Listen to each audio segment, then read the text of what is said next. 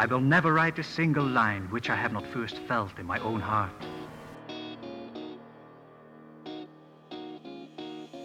He'll teach you everything. Truer words were never spoken. All right. Language and writing were made available. I'm writing this down. This is good stuff. This is John Helps You Write Better. I'm John, so maybe, kinda, sorta, I guess. Let's write better today. How's that sound? Are you the sort of writer who's ever really found yourself asking, hey, why can't I write the way I used to? Why am I having such a hard time doing now what I used to do? I used to be able to sit and write for hours. I used to be able to write, completely unencumbered and free of everything. And I could just produce and produce and produce. And it was great. But now I'm really struggling. Now I'm really sitting here scratching my head. And it feels like I've got to have practically an aneurysm to get anything decent out. What do I do? What's wrong with me? How do I fix it? How do I go back to the way things were? And I don't know how to tell you this, but there's no going back. There's no time travel. There's no magic spell. We don't have an infinity stone. We can't go 88 miles an hour. We just can't, slingshot around the sun. What are other time travel ways? We can't get in a phone booth. We can't get into a police box. We can't go backwards. What I want to talk about today is the idea that we can't go backwards, and what you're looking at isn't necessarily the clearest observation of the past. You are looking with some tint through those lenses, and what you're doing now has the potential to be better if you're willing to look at it. But in looking at it, we also have to take some responsibility. So let's get into that today. First up, the past. The past is behind us. And when we talk about, the writing we used to do, how far back are you going? Are we talking about like last week? Or are we looking 6 weeks, 8 weeks, a month, 2 months, years ago? Are we talking about when we're kids? Are we talking about when we didn't know so much about the construction or the craft of writing, and we're instead just thinking about those times where we were not burdened by things like the responsibilities of adulthood or capitalism or any nonsense like that, and we're just thinking about how much fun it was to just sit and write and produce, because it was either that or we play with some toys or we go outside or we ride our bikes or we just hang out with our friends. Is that what we're looking at? Or are we talking more about the past, like how when, you weren't really sweating money so much and you weren't really sweating like getting things done or moving things forward, and it was just writing for the sake of writing because you didn't really have the plans yet, you didn't really have the classes, you didn't really have much of anything. But you just had this want that was driving you forward, this want to be a writer, this want to produce and tell the story, and this want to just see if you could do it. But now, flipping that around, now we have all this stuff. We have expectations, and we have rules, and we have structure, and we have classes, and we have questions to ask, and we have things to look up, and we have submission guidelines and query letters and self-publishing and book talk and Instagram and newsletters and email and audience growth and all these other factors that seem to be in some way subtracting from that freedom, and in some way subtracting from the fun, and it seems to be adding responsibility. And we would just like to go back to when we weren't feeling as burdened. We'd like to go back to feeling when we had less stress, when we had less on our mind, when we knew less of how the sausage gets made, and we don't worry so much about the meat going into the grinder, so to speak, if you can follow the metaphor. That's the preservation of the past. That we're doing through a level of tint. That's what we're dealing with when we talk about how things are, because you're sitting now with these problems, with these conflicts, and with these crises, and you're looking back to when you don't have them, and you're basically saying, though you're not saying it directly, you're basically saying, I don't want this to suck anymore. Things are really hard. Can we just wind back to an earlier revision? And we can't. That's not how time works. If it did, I think we would all end up sort of locked in different bubbles all by ourselves. Because for me, I'd go back many years. Maybe you'd go back 6 months. Somebody else would go back 30 years or more. And getting everybody to agree would sort of be like trying to get everybody at your job to figure out what they want to order for lunch, and it would just be a nightmare. We can't go backwards, and we should not, or maybe we should say this positively, we should make an effort to not glorify the past as being superior simply because it's devoid of the responsibility and stress we feel today. I'll say that again. Don't put the past on a pedestal just because we are unhappy with the responsibilities we've got now. Back then, we didn't know better.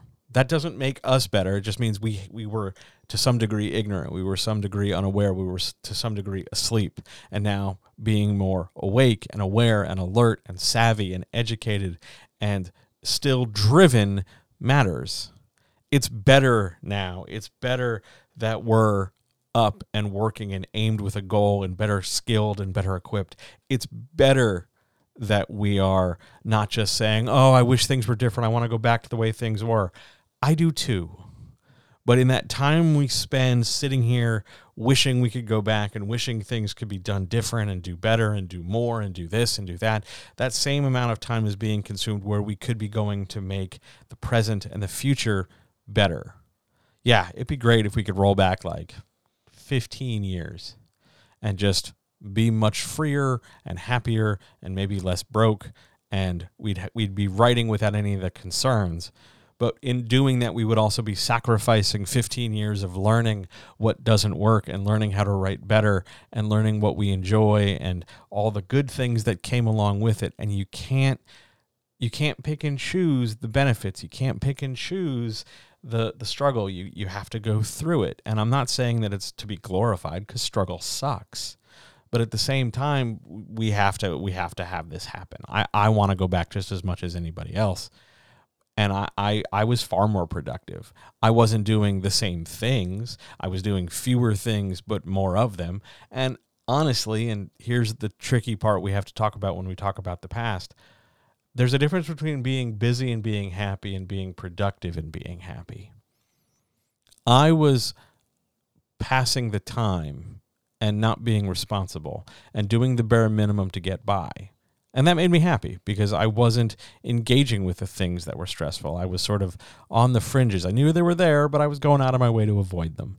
My work was okay when it could have been better. And I maybe would have been happier if I had just done the stuff that was tough and done the stuff and been, pushing myself and challenging myself, so that now in the present, I wouldn't be feeling the way I feel, that I've missed my chance or the window is closed or that I haven't gotten I don't know how to get where I want to go because I wasted time.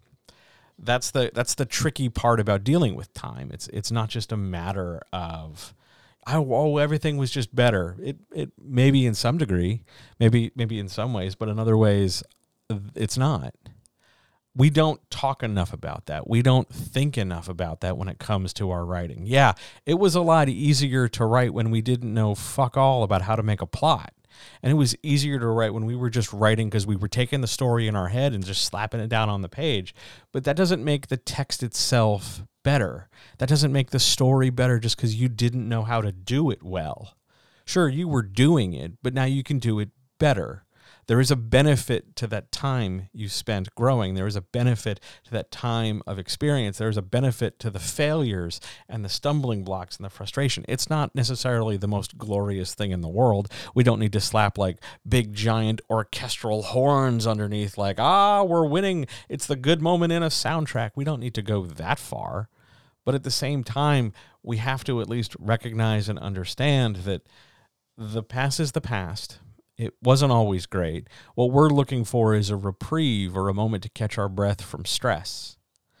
And that is understandable because right now sucks, because things are hard, because, it's getting, in at least over here in the U.S., taxes are coming due and people are really stressed and money is tight and people have to feed their families and pay their mortgages, and it's getting harder to grow an audience the old-fashioned way because the new platforms are built on more of an attention economy, and it can feel really ridiculous that you have to do like 10 million things that don't seem like writing in order to get attention as a writer.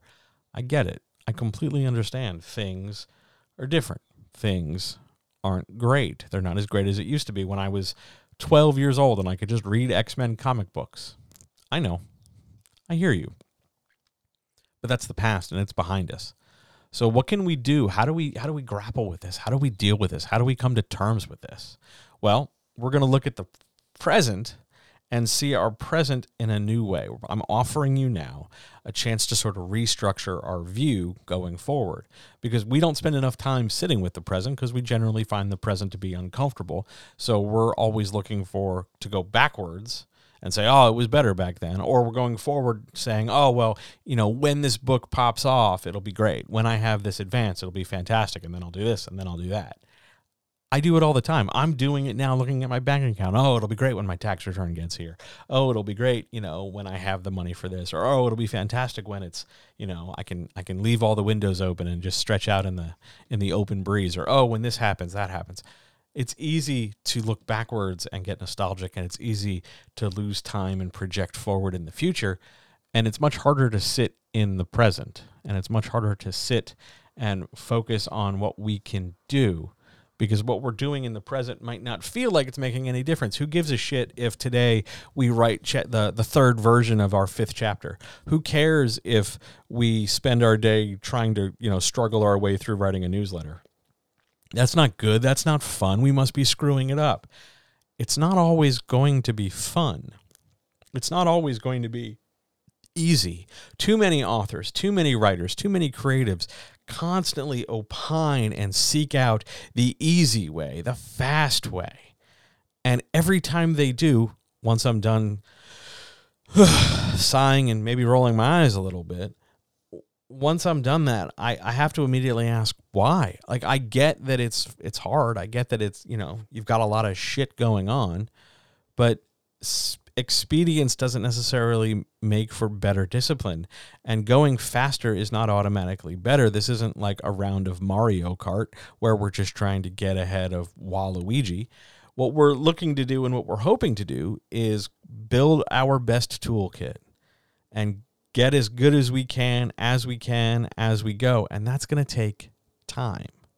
When we're in the present, when we're here, and it's tempting to look backwards and it's tempting to look ahead, we have to remember that where we're at is, it's based on how we got here.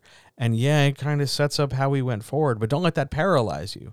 We have to recognize that we have the ability to present a number of options and a number of things. And it doesn't all need to get done today. It'd be great if we had 1,000,000 billion units of energy and we could get everything done in like an hour and then have the rest of our lives to just fucking do nothing.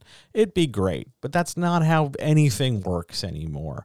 Like back in the day, sure, you could work an hour and then sort of coast on your privilege. You can't really do that anymore. What we can do is look for and challenge ourselves to say, today, in this moment, I know there's 1,000,000 things I could do.